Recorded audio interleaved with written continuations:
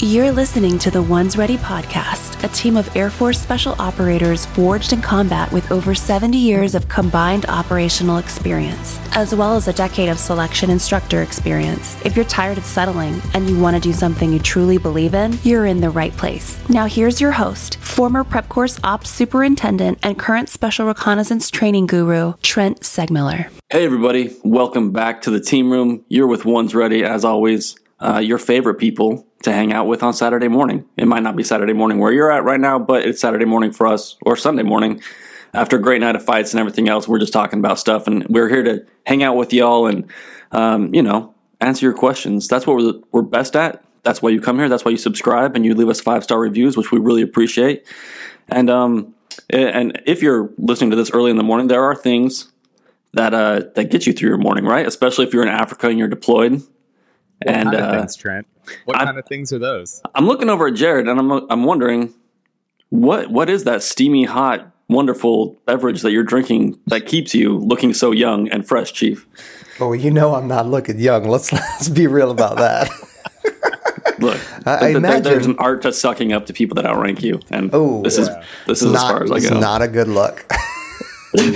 I would be partaking in some trench coffee from our combat control buddy out there in Vegas. So enjoying that cowboy blend right now.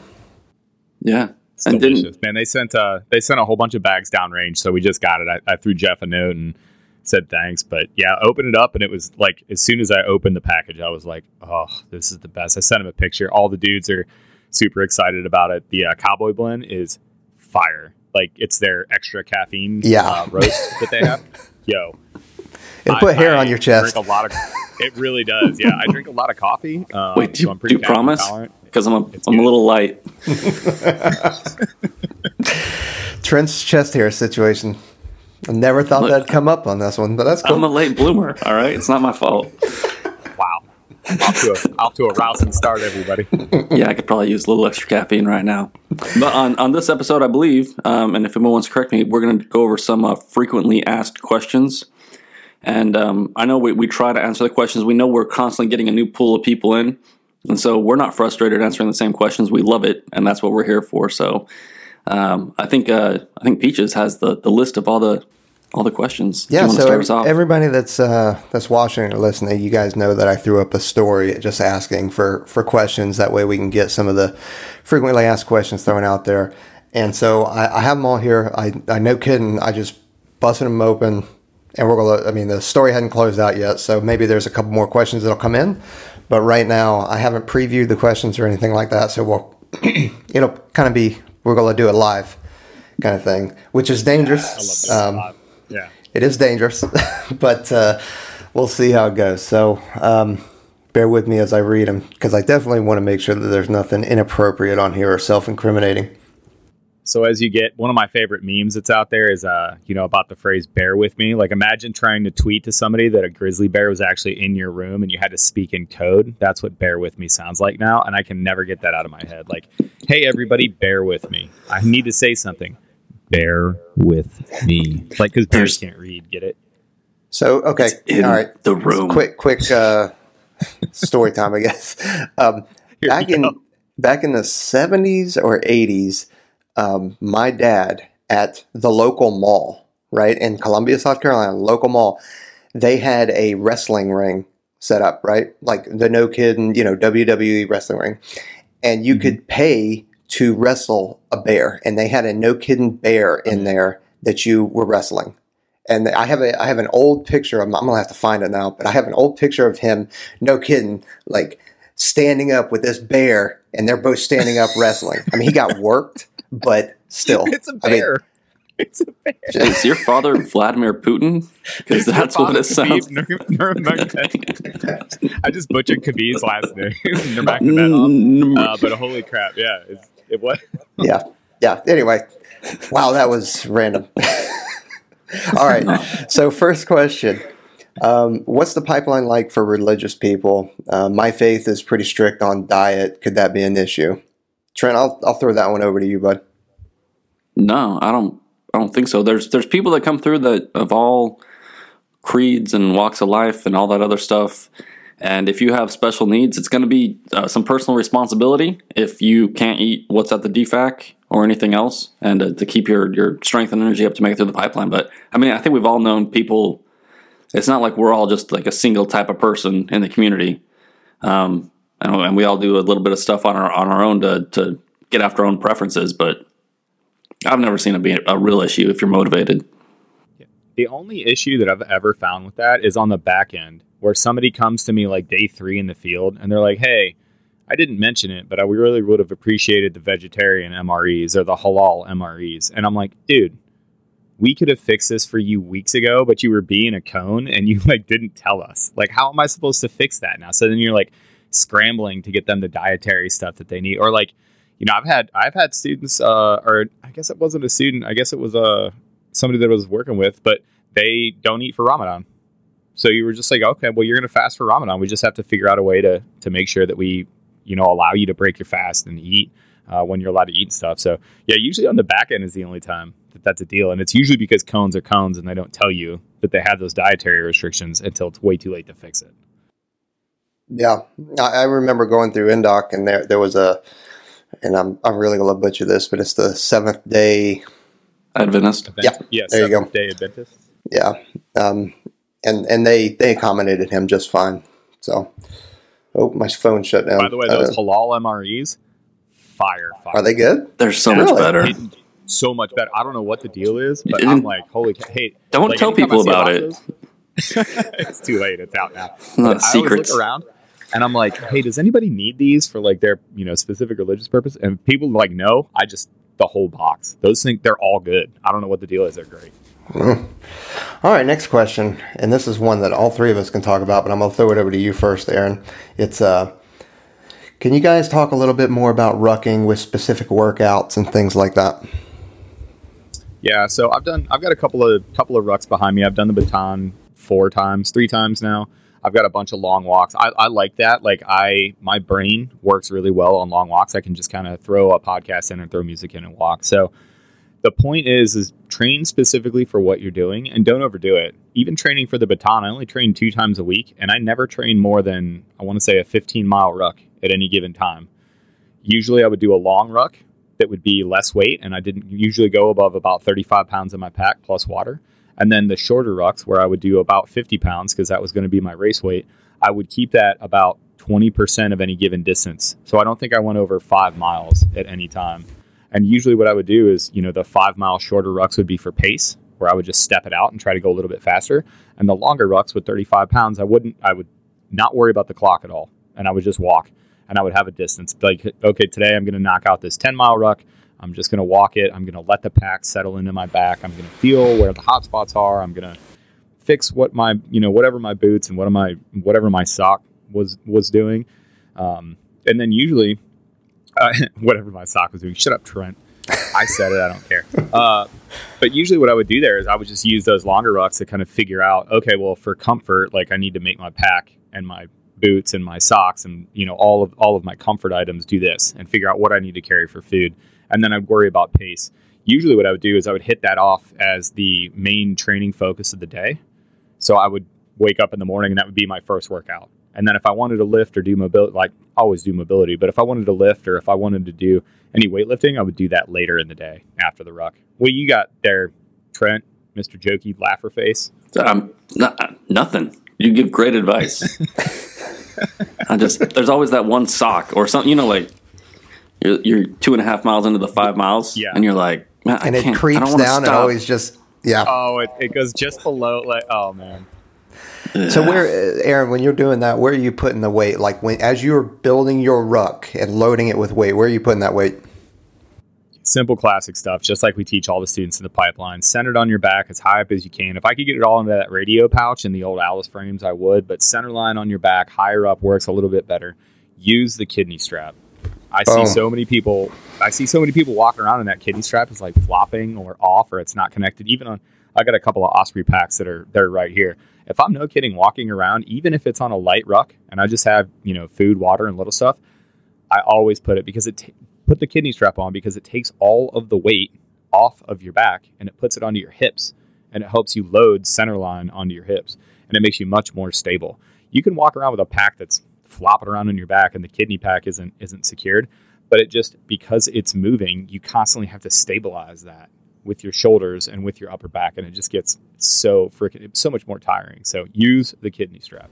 Yeah, and it's also okay to adjust as you go along. Like sometimes you want it, resting on your hips, then you need to put it on your shoulders more, where you're taking more of the shoulders, and then you can loosen it, and you can constantly adjust it. It's not once you get it cinched down, go. You can change it, and there is certain terrain that you would want to change that on. So it's not like airborne after your JMPI where they're like, don't touch yourself. Don't touch anything. You're like, that's a weird thing to say to me, Sergeant Airborne, but all right. Don't touch yourself is good advice pretty much for the entire pipeline. Sorry. We're doing it live. No. That we are doing it live. That was my son's alert thing. So, Phase 1 and Phase 2 Stow Crow focus. I guess that question would be, what are they focused on during those selections? I know for Phase 1, it's all kind of an admin game. You're looking at packages and stuff like that. What are they looking at in person? And while you guys are doing that, I'm just going to go take care of something real quick. All right. Go ahead. I'm sorry. I'm a child this morning. It's the worst. The entire episode should be called "That's What She Said" with the bros.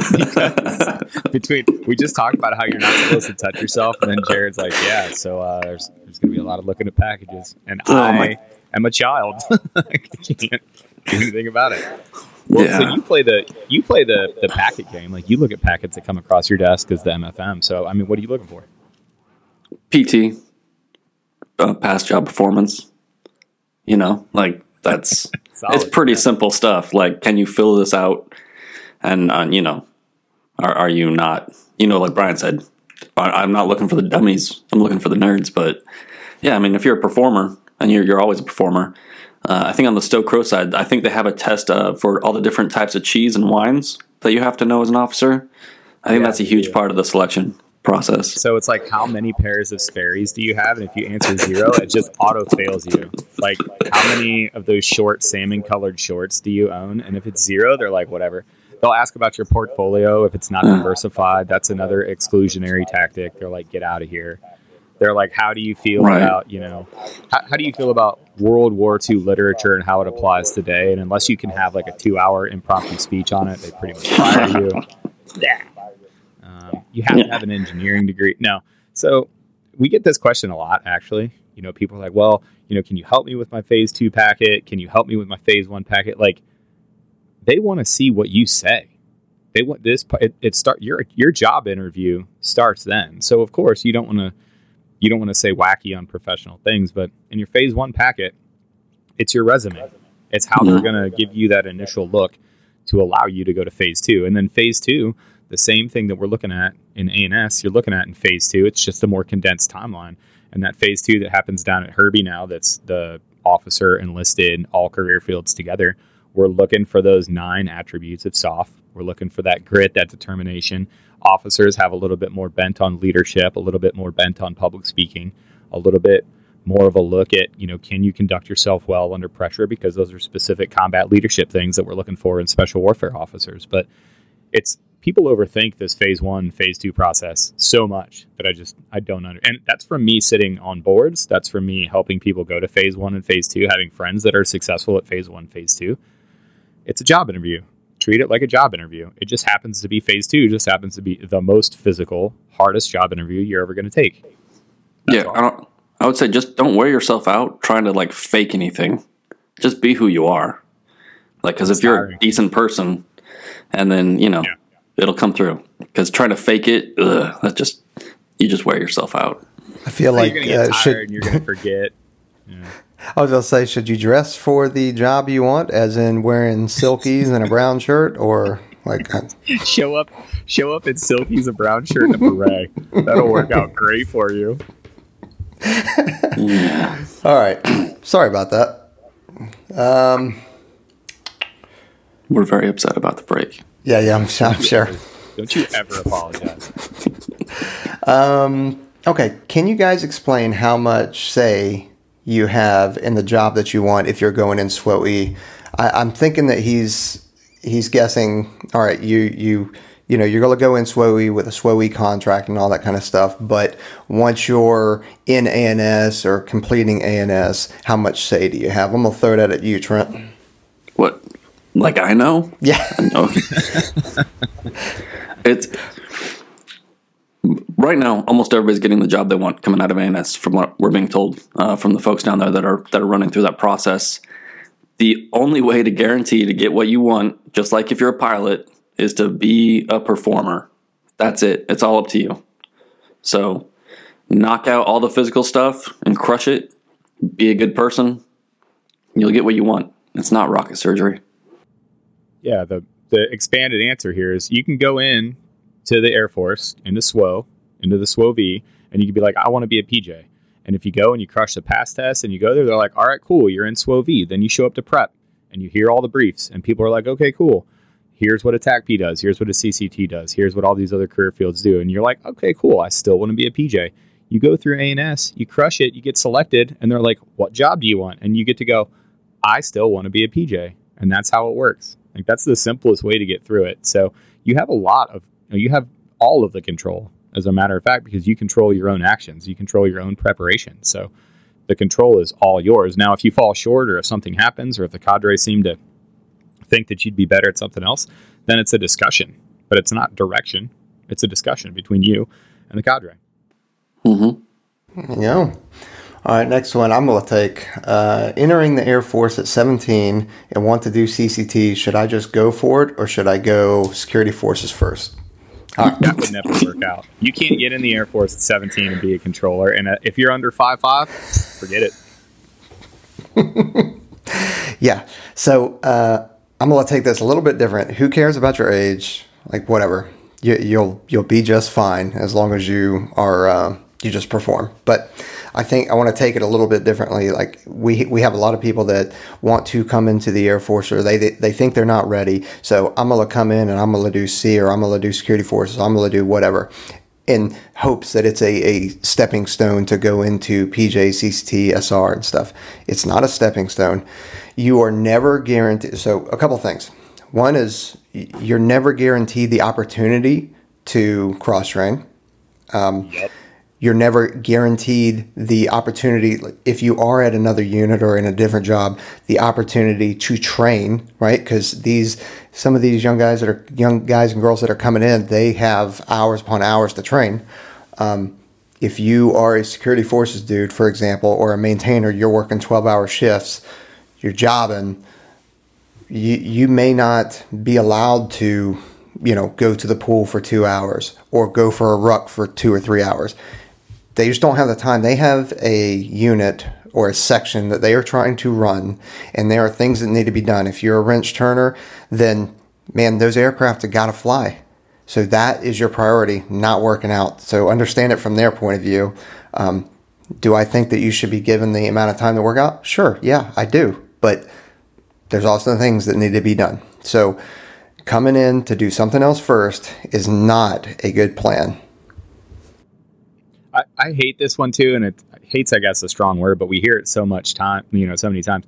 Hey, I'm just going to come in and, I'm going to do SEER for a little bit. And then I was thinking about doing CCT, but that's really just because I want to do, SR later in my career. And I always say, you understand that those are three distinctly hard things to do, right? People that are, come in and whatever the opinion about security forces is, people that are coming in with the sheer audacity to just be like, I'm just going to come into security forces, spend some time doing that and then cross-train when it is that I think that I'm ready. That's pretty disrespectful. Security forces, these guys are out. I'll tell you, from being deployed and watching these guys and girls on 12s, by the way, that 12 hours is 12 hours of work. They get on shift. They go to work. They're doing presence, and it's not on base. They're doing presence patrols off base. They're getting after it out in the area where we are. And then they get done and they're still going to the gym. But those are, you figure you wake up an hour before shift, you get to shift, you go work your 12 hours, you're already at a 13-hour day. Now you're going to go work out hard. They don't have any time during the day to go work out. You're talking about cross-training from that job. So people just need to understand there's not some magical thing like you put your phase 1 packet in and your command goes, oh, you're going to go to AFSPEC war? you should take the day off today and go work out. That does not happen. I mean, I think everybody should go be an airborne crypto linguist and then cross-train into Intel and then cross-train into SR. I mean, that's the only path that makes sense. That's the only path. And then after that, you can go ahead and work for the agency, and then you can be the astronaut. And then if you have time, like, you can just go online and be a doctor too. Right, yeah. What's the big deal? Actually, I don't know if this was the subject, but I was at prep briefing the other day, and I started kind of getting a little upset with somebody, because you get these questions, all the what ifs and all this other crap.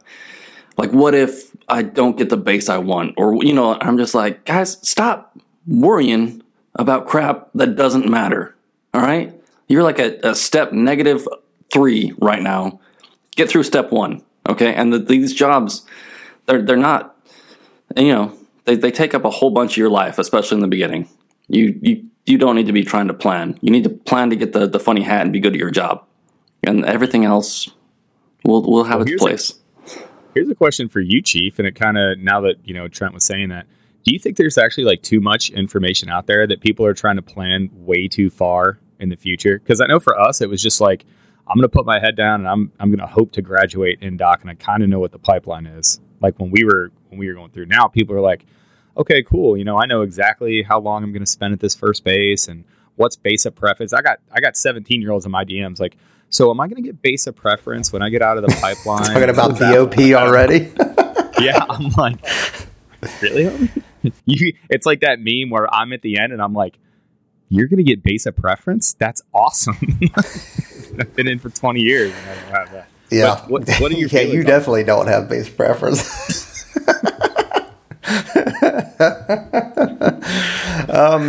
I mean, okay, so going to is there too much information out there? Yeah, probably. I mean, that's why we exist, right? Because we kind of trying to sift through and get through all the information that's out there, because old information doesn't get taken down, right? That old information is still out there. And then, I mean, you can ask some of our I'll just call it our mid-level dudes and, staff and tech sergeants that have been out of the pipeline for 6-7 years now. They don't know what the pipeline looks right now either. So when they're talking to people, they all they know is what they know. The only reason I know what I know is because of Trent and Brian. So, I mean, I'll be honest about that. But I think you see, okay, this school is whatever, 3 weeks. The next one's 16 weeks. This is the order that it goes in. And then when there's a change, maybe you get a bit, oh no, what's going on? I kind of put it down to work. You see work, do work. Doesn't matter what it is. Doesn't matter if it changes. Something needs to be done. Just go do it. You're never going to get things handed to you in your life that are completely planned out perfectly or laid out, outlined perfectly. Things change. Whether that's because, things change with you or things change with the pipeline. Like, it's just do it. Don't worry about if things change or if you're going to get base of preference. Because, I mean, really, we only have one kind of bad base. The other bases aren't too shabby. And I'm sorry, if you don't want to go overseas, well, that's kind of what we do. We go overseas. We don't do that much in the States, at least operationally, So, but what if I don't want to? Then you shouldn't come into this job. Did you ever think to say no? We should have tried that, guys. The times that we did, weeks and months and years of assignments that weren't really like our personal preference. Did we ever think to say no? Nah, bro, it's not my thing. I don't really want to do that. No, because it's fantastic. You telling me, like, hey, you're going to go to Estonia. We're going to go to Estonia, and we're going to talk to A-10s and land them on a highway. Estonia? Sorry. Estonia. Yeah. Yeah, it's Estonia, New Mexico. Yeah. It's just outside of Clovis. It's not fun. Estonia, man. Going to go set up, landing strip on a highway in Estonia. Going to go on a jump trip in Poland or Spain. Like, I mean, why would you ever say no to that anyway? Like, that's what blows my mind. But okay. Well, and can I just say something about the permanence real quick? Yeah. Like, nothing is permanent. So, like, even when we're here talking to y'all, and we're like, hey, you if you put in a retraining package right now, like the way it is right today, no one can say no, right? Like your commander can't say no and all this other stuff. But like tomorrow, literally tomorrow, that could be different. So just get into the process and just keep moving forward. There will be obstacles no matter what. It's not going to be smooth and easy, not like this podcast. Oh, yeah. This is smooth and easy. This is smooth and easy, baby. All right. Well, there's 3 questions on here from different people that are asking this specific thing. So I think we should probably address it. It's obviously a frequently asked question. But I guess there's rumors going around that there's no more Phase 2 selection for Stows and Crows. Trent, I'm going to throw that over to you because I have not heard that. I do know that there's been a move, but I'm going to throw that your way, buddy. For the Stows and Crows, those are still being handled by the other MatchComs. But like we just got done saying that things change. So by the time this gets released... Right. There's no way for us to do it. Yeah. I mean, because of course, COVID has affected everything. Like it threw everything for a wrench. It forced us to look at different processes, yada, yada, yada. Yeah. Like a year ago, we had Phase 2 for our enlisted retrainees, right? And now they just come over, go through prep and ANS. So yeah, the officers right now are still doing it the old school way, as far as I know. More to follow, maybe. Yeah. Things change. Dum. From what I understand, though, is that Phase 2, as of right now, Phase 2 is happening. It is just moving to a different MatchCom or a major command for those folks that don't know what a MatchCom is. Yeah, and that's a maybe. Yeah. Sorry, I don't. It's still a hard maybe. Yeah. A lot of feelings. Trent is, you can tell, this is like takes up Trent's workspace. He's not happy about it. I don't want to go into work mode right now, guys. I don't want to do it. All right. I'm going to ask this question, then bounce real quick and then come back. But how do you recover during ANS? Will you be afforded time to roll out and stretch and all that kind of stuff? Aaron. Yeah. Sweet. I mean, I don't know. Will you? Like, this is a thing, too. Like, I can't really talk to somebody's time, time management, their prioritization, what it is that they're going to do. I mean, yeah, you're going to get done training. Like, there's a training day. You're not training 24 hours a day. So you're going to wake up, you're going to go to breakfast, you're going to hit your training day. Once that training day is over, and it's probably going to be over by when the chow hall opens for dinner, after that, like your time is your time till the next day. So you can recover as much as you can in your own time. The weekends are the same thing.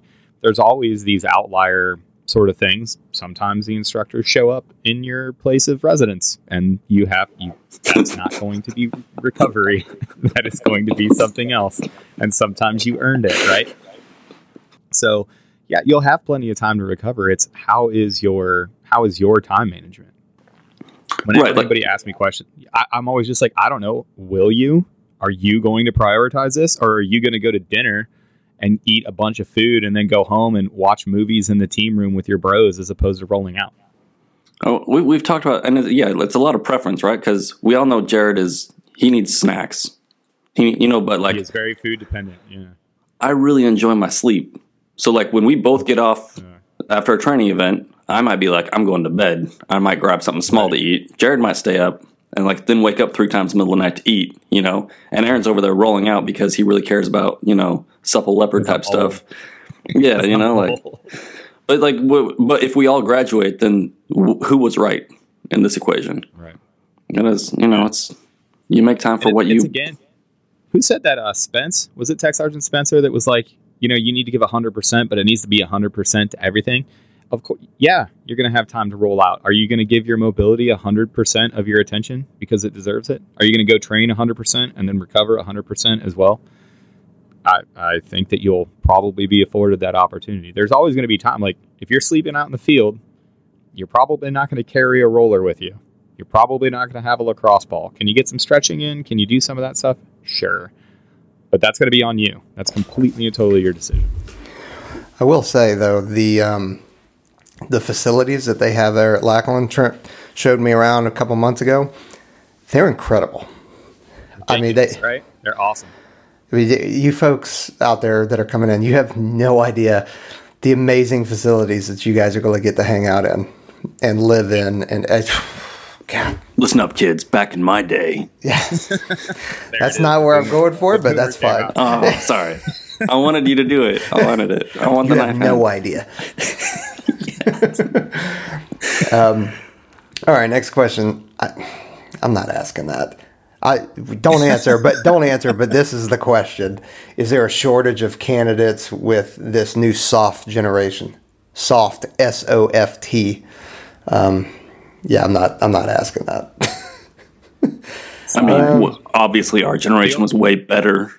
Obviously, we were way better, right? Yeah, and if you talk to a Vietnam veteran, we are also terrible because they were harder than we were. I mean, yeah, I think the Korea guys have it. That's, Yeah, I don't know. If you look at those, if you look at the World War I guys, trench warfare wasn't easy either. I think those guys were probably harder than World War II, right? Yeah. All right. There's a bunch of trolling on this one. Solid. Which I love it. I love it. I'm for it. Well, there's some inappropriate emojis, or maybe appropriate if you're in an actual team room, not one that's going to get, not this team room that's going out on YouTube. Right, Yeah. maybe like 3 years from now, this team room would be appropriate. Yeah. One of the questions is talk about spouses' jobs, availability, and their benefits. I won't hit on that too much, just in the way that, okay, if you're going to, we obviously have mill-to-mill spouses out there, and they have, if your spouse is military, they're going to have their own military benefits and all that kind of stuff. If your spouse is a civilian, they have the opportunity to, they can get jobs on base. They can get normal jobs that are not associated with the military or base at all. They can have the same kind of life that they have now. There are, GS or government jobs that they can get, but that is not a guarantee, and that is can be a difficult world to get in. So I would not bank on that, but I mean, really, they're not in the military, so they can get any job they want to. It's not a big deal. Are there difficulties with moving every 4 years? Absolutely. So that's a real thing. And actually, I don't know if you probably wouldn't know this, Aaron, but Donna found like a local boutique lady that her husband is Army, and she has an online store set up. So she sells kind of like how she sells everything out of her house and all that kind of stuff. And so as they move, the store just nothing happens. They just move around and she sells stuff out of her house. I mean, it's actually pretty genius. I've heard you can also get One's Ready stuff online too. Just throwing it out there. Like, you can just go to onesready.com and hit that shop up. No big deal. Yeah, as we move out of the way of the flag. Yeah. All out though. No big deal. Kinetic perspective for dropping that owl for me. Ooh. Jared, are you saying that you could also possibly get a hoist using code One's Ready at checkout, and you can get yourself a sweet discount? Maybe some new packets coming out. Your shills, a bunch of shills. Yeah, the one good thing I will say about the spouse job thing is, if there was one good thing that COVID really did do for us, is teleworking. Tons and tons. The spouses networks have been blowing up about, you can actually work from home for a lot of different places now. There's a lot of different places that are like, hey, we figured out, teleworking solutions for all this. So those things are easing up. But the big one there is the moving. If you move, I personally, I've only had one assignment, even as an enlisted guy, that's lasted a full 4 years. And it was in Albuquerque. Every single other assignment has been 3 years or less for me. So, I think 7 moves in 14 years is something. 7 moves in 15 years is my number for that. So you can imagine for a spouse, it's really, really hard to keep a job if your job is geographically located. So it's tough. It's something you need to talk about with your spouse. Ooh. Best tips for getting better at pull-ups. Okay, I have a pull-up workout that I always is kind of my go-to. It's a push-pull. So you do, 1 pull-up, and these are strict pull-ups. You do 1 pull-up, hop down, 2 push-ups, hop back up on the bar, 2 pull-ups, hop down, do 4 push-ups, and you keep going. And, at first you try and make it as far as you can up the ladder. But then once, say it's 10 10 pull-ups that you get to, 10 pull-ups and 20 push-ups. Then if that's your cap, then start working your way back down, 9, 8, all the way down. If you can crush 10 easily, then go to 15. Just so I do that, and not only helps out pull-ups, but it also helps out push-ups. That's just my go-to when people say, or even if I'm struggling on pull-ups, that's what I'll go do. That's the workout. Pull-ups is one of those things. I hate this answer because it sounds like the biggest cop-out answer. People are like, oh, I want to get better at running. Oh, you got to go run, bro. Just go run. But pull-ups really is beneficial to do volume. It's really, really hard because of all of like your main muscle groups and then the assistant muscle groups. Everything that you're working with a pull-up it's pretty hard to overtrain that. So for me, 3, because my pull-ups suck. My pull-ups have always sucked. I've always been borderline at pull-ups. It's probably my worst calisthenic exercise. So for me, it has to be one of those things where I'll just go out and every, I think 3 days a week I start off and I just do, burnout sets. So how many pull-ups am I doing today? Okay, I can knock out 12 or 13, okay. I'm going to do that for 2 sets. Okay, now I can only do 10. Okay, well, I'm going to do a couple sets of 10. All right, now I'm down to 8. I can only do 8 or 7. And I essentially do that until I'm down to around, I can't do 5 good strict pull-ups because then that gets me the volume. And then some days just like, I have a number. Like, okay, well, I'm going to do 75 pull-ups before I start this workout. So volume for pull-ups typically works pretty well. Yeah, I got a pull-up bar downstairs, on the way to the bathroom. Like what I mean? Like, you do ins and outs for the bathroom? Yeah, it's like if you're downstairs doing whatever, and it's just like knocks them out. And the kids know. They're just like, oh, Daddy's over there. He just knocks out some pull-ups in and out. That could go bad. That could go bad real fast. Oh, yeah. God. Oh, God. This is why I don't go to Taco Bell and I try to stay dehydrated because then it's just hell on my lats. Modern problems require modern solutions. Oh my God. Oh man. All right, so this one, I'm gonna love the sarcastic answers to this. I hope, and I know I have sarcastic answers.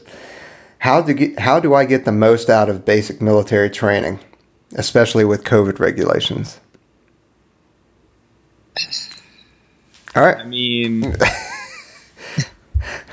Like, you're not going to get anything physically, and call me a naysayer. You're not going to get anything physically out of BMT. When I went in, I lost a significant amount of weight. I got out of running shape. I got out of workout shape. You just got to try and work out as much as you possibly can. There's nothing stopping you from doing sit-ups, push-ups, flutter kicks in the bay area. If you can drape a towel over a door, right? You can get some kind of pull-ups in there. You just got to go prison workout.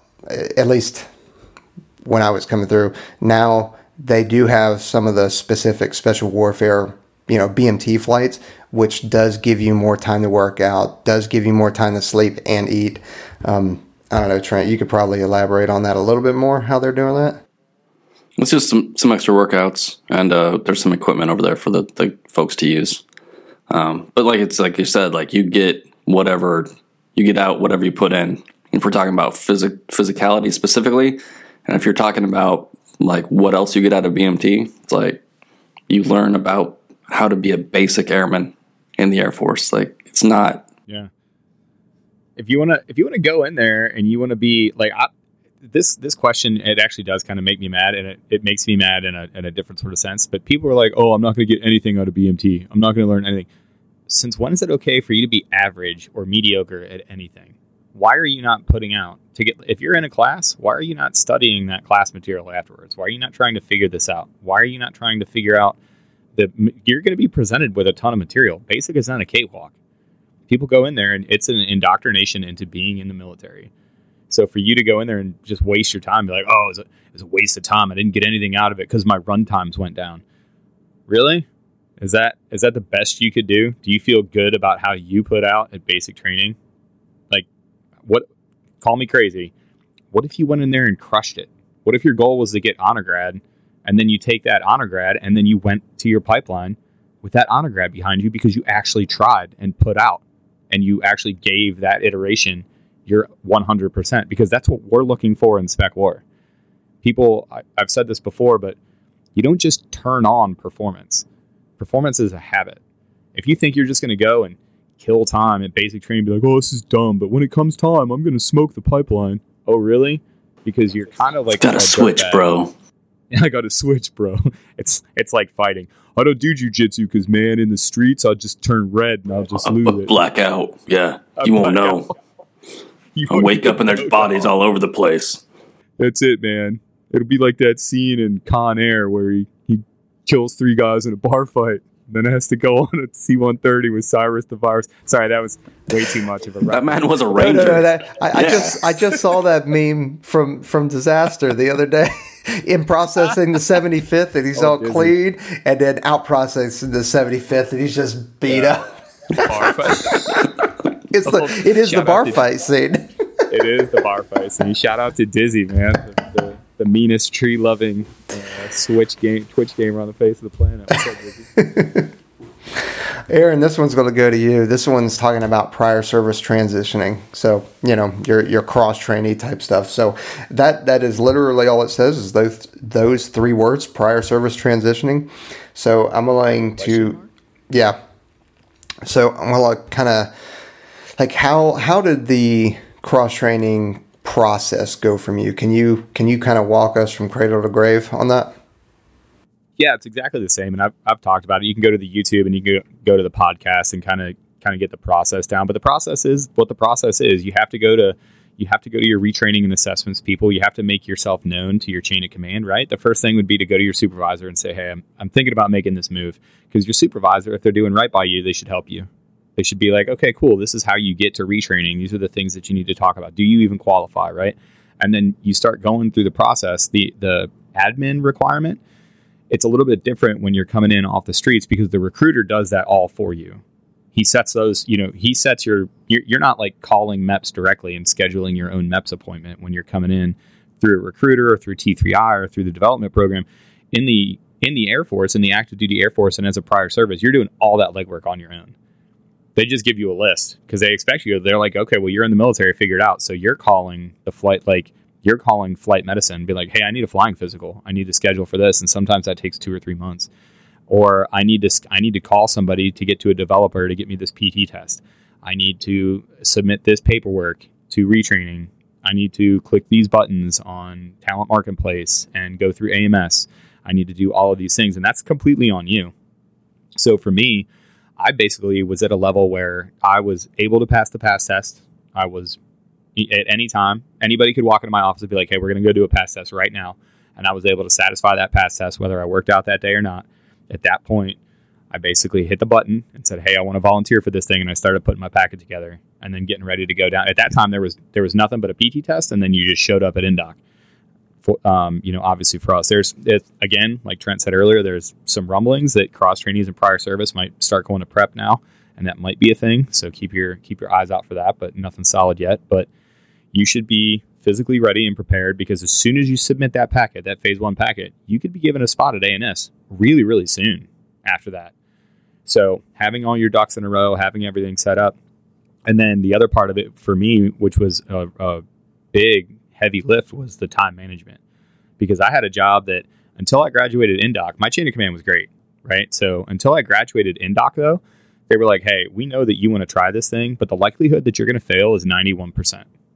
So we can't have you out of the office for a 9% chance of success. It just is what it is. It's a numbers game. You might not make it. So we need you to work. And you can't have 2 hours in the middle of the day to just, go to the gym and go swim and stuff. So, I was awake. I've told this story, but in Andrews Air Force Base, I was waking up because I had to leave my house at 4:30 in the morning. I had to be at the gym by, 4:45 so I could work out. So, I think I left the house like 4:15 every single morning. 4:45 I was at the gym, worked out until 7, took a shower, and then I was at work by 7:30. And then I worked 7:30 to 16:30 every single day. And there was no, in the middle of my day going on runs, there was no lunchtime stuff, like you work.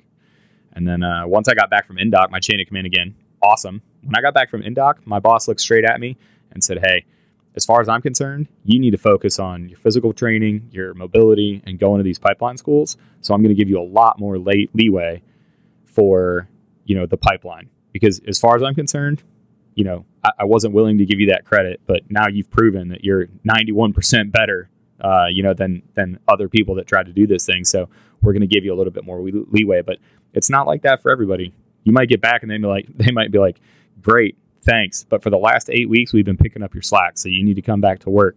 And then, you have to kind of ride the pipeline after that. So for cross trainees and getting in there, it's not easy, and they expect a lot more out of you. And we've talked about this ad nauseum about what we're looking for in ANS from cross trainees and NCOs, and how you're supposed to show different skills and show more mature skills and more mature character traits. But the process itself, everything is on you.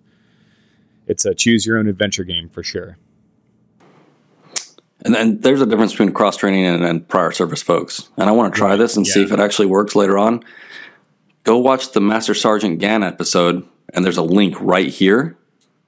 I'm trying it. Ding. Yeah. Do it. I'll see if okay. We'll see if we can get the YouTubes on the interwebs to make it happen. But if you're listening instead of watching YouTube, then it's michael.gann.1@us.af.mil. I have that memorized because that is how many times I have typed it out. I said it out so many times. They're like, I don't know what to do as a prior service guy. I'm like, boy, do I have an email for you. I don't even have to look it up anymore. Yep, exactly. Dude, Mike's got to hate us. My inbox is blowing up. So these guys. We actually did get 2 or 3 more questions come in. Could we know a little bit more about the guard tryouts? No. Yeah. Each one of them is different. Every single guard unit is different. Whether it's the 125th, 123rd, if it's the RQS guard and reserve units, every single one of them is different because they are not active duty, so they get the kind of leeway to do whatever they want. Maybe they just want a phone interview. That's unlikely, but maybe they want a phone interview. Maybe they want you to come out for a week and they're going to put you through the ringer. Maybe. And that's probably more so what's going to happen, or just have you come out and hang out with them during some training because they want to see if you are the type of person that they even want to hang around. I mean, that's really... Well, because people don't get it. The guard is hiring you for life. Yep. Right? When you go active duty, you switch teams every 3 or 4 years. You get to see new people and meet new people. When you go to the guard, if you go to Alaska to go be a PJ in Alaska, they are hiring you to live there and work there on that team for the rest of your life. So they want to evaluate you as a person. They want to see if your personality fits in. They want to see what kind of person you are in the team room. Everybody evaluates a little bit differently, from Davis Monathan to Kentucky to the Portland STS to New York. They look at a lot of different things, and not all in the guard, they all have their kind of, different personalities, which is the awesome thing about the guard. Is all those units have, different personalities of dudes that work up there, but they're hiring you for life, right? So, because I'm not a guard guy, we can't tell you what the individual assessments look like. They look for different stuff. I hate the guard people. They're so happy. I don't want to talk about the guard anymore. I don't like it. Well, that was very personal. Every time they come on here, they're always like, life is so great in the guard. And I'm like, get out. Get out now. We're not talking about this. I've had it. One of the questions here is talking about people that are non-citizens or foreign. So for that specifically, you guys have got to, you're going to need to have a 10-year green card. Like, that is the requirement to come in. So maybe not come in, but at least into AFSPEC war, you're going to need a 10-year green card. So I just figured I'd answer that one real quick. Yeah, ability to get a TS is all career fields now, right? So you have to be able to have a secret and then ability to get a TS, correct? Yeah. You don't have to get a TS right off the bat. Right. Yeah, but ability to get one. Okay. Everybody, I think all the AFSOC billets, especially, are TS. Yeah, they are. Ooh, here we go. This one Did that could one be a just good come one in right now? Ooh, just hot off the presses. Ooh. Yeah, Hey, you guys attention. heard about that, huh? Okay. Okay. Well, this one could be a good good last one to wrap it up, maybe. What is the most important lesson you guys have learned in your career? That is such a difficult question to answer. Oh, wow. Check my feces for blood.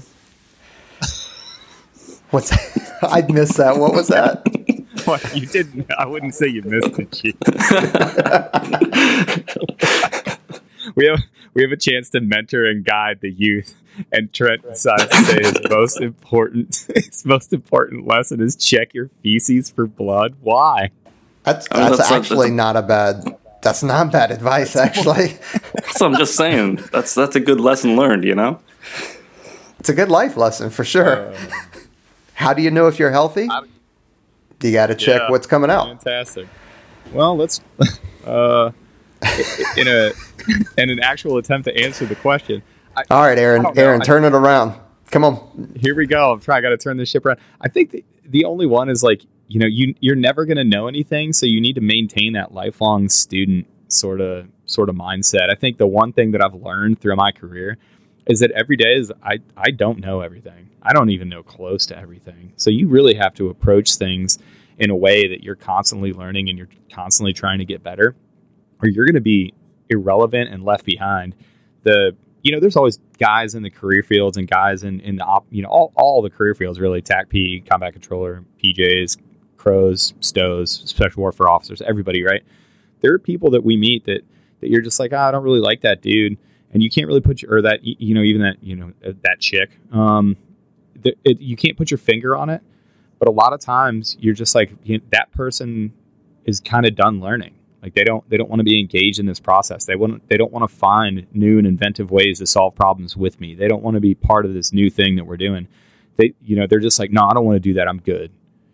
And I don't know. I think the more that I grow in the career field and in my career and start looking at really like what really is important and what lesson really is important to me, it's, be a lifelong student and continue to learn and continue to be in the process. Like, be involved. It might be cool to be like, oh, this GWOT thing is over and that's not what I got into and I don't want to do global access. I don't want to do this stuff that AFSOC is doing. When is it okay to be mediocre? That's never been a thing. It's never been okay to just be poo-poo about stuff, and just because you're not personally happy with something, just to be like, oh, this is dumb, I'm not doing it. But those people are really just done learning. I think that's that is such a tough question to answer, because you're talking about, Peaches has, 2.5 decades of time. Trent and I have, close to 2 decades of time each in here, and, you learn new lessons every day, but, never stopping learning, never having that pursuit of excellence, and no kidding, trying and learning every day has been a good lesson for me to learn. Awesome. Trent, or are you sticking with the feces? No, I mean, that's just solid advice that I got. You see what I did with the solid? Anyway. No. I mean, the thing is being involved in your own career and your everyday and maintaining balance. Like, it's a big question. And if you want me to like look back and be nostalgic about things, like what are the things that, and Aaron and I have talked about this before, like what do you value the most? And it's the people around you, it's the experiences, it's everything you've learned. And they all kind of come together. So, valuing the people around you, and then respecting yourself enough to be good at something, and then just maintaining that active participation in everything that's going on, instead of like getting into that victim mentality. And that kind of goes into, like, I see that a lot of people adopt that victim mentality when they don't know what they're talking about. They're like the global access thing, right? And it's kind of a classic right now. I don't want to do global access. It's like, bro, like, have you ever done it? And have you ever like gotten into it and seen all the possibilities? Yeah. So, maintaining that open mind and not, shutting doors is huge, because you don't, like you said, you don't know what's through that door, and then there's 2 more doors that you're not even aware of for the opportunities to do some really crazy stuff. So that's my ramble on it. What about you, Peach? What's that lesson? Oh, wise elder. Oh boy, I'm so glad we did gallery mode on this. So you guys know I'm all about that PMA life, that positive mental attitude life. It can take you so far, and it can dig you out of dark places, dark situations. And you can also, there are going to be mostly great times during these jobs, but then there's times where it is not fun. It is, there's people that get hurt, there's people that die, and being able to fall back on that positivity will really help you out a lot. And it's easy to go, oh, hey, yeah, I'm happy-go-lucky. Yeah, that's great. But it's a real thing. If you surround yourself with positive people that are trying to build you up and that actually support you, not say they support you and behind your back they're like, dude, I hope this dude fails. No, surround yourself with people that are no kidding positive, that want to see you succeed. Keep a positive mental attitude, and it will carry you so far, especially in those really, really dark places. So that's my lesson learned. We've all been around people that are extremely negative, and you just kind of try and break away from them. There's just that toxic mentality. It's just a cancer in the team room. Yeah, I am so glad that you went last, because that was actually the best answer. He was so much better than us. What's funny? Well, what's funny about that is, like, I tried to be like, I tried to give my answer, and then Trent, you were talking about feces, and then Peaches, finished off with actually good. So we literally had a shit sandwich. Hey-oo. It feels like the right place to end. Welcome to the One's Ready team room. Moment of silence for our professionalism. That left a long time ago. There it is. There you go. There it is. All right. Well, to everybody out there that's listening, appreciate you guys tuning in. We definitely appreciate it. Appreciate all the support, all the DMs, all the emails. And, check out all of our partners that we work with, all of our friends. You got Hoist. We talked about Trench at the beginning. We've got Alpha Brew, out of Reg's Pomade, Eberly Stock, Hoist, or I already said Hoist. I don't know. I'm sure I'm forgetting one. Great. But Strikeforce Energy, Cardo Max, they all have promo codes. One's Ready is a promo code. Get you a discount. Support them. They're supporting us. So, it's win-win all around. All right. You guys go out there and train hard. Red as hell. Everybody, have a good one. Later.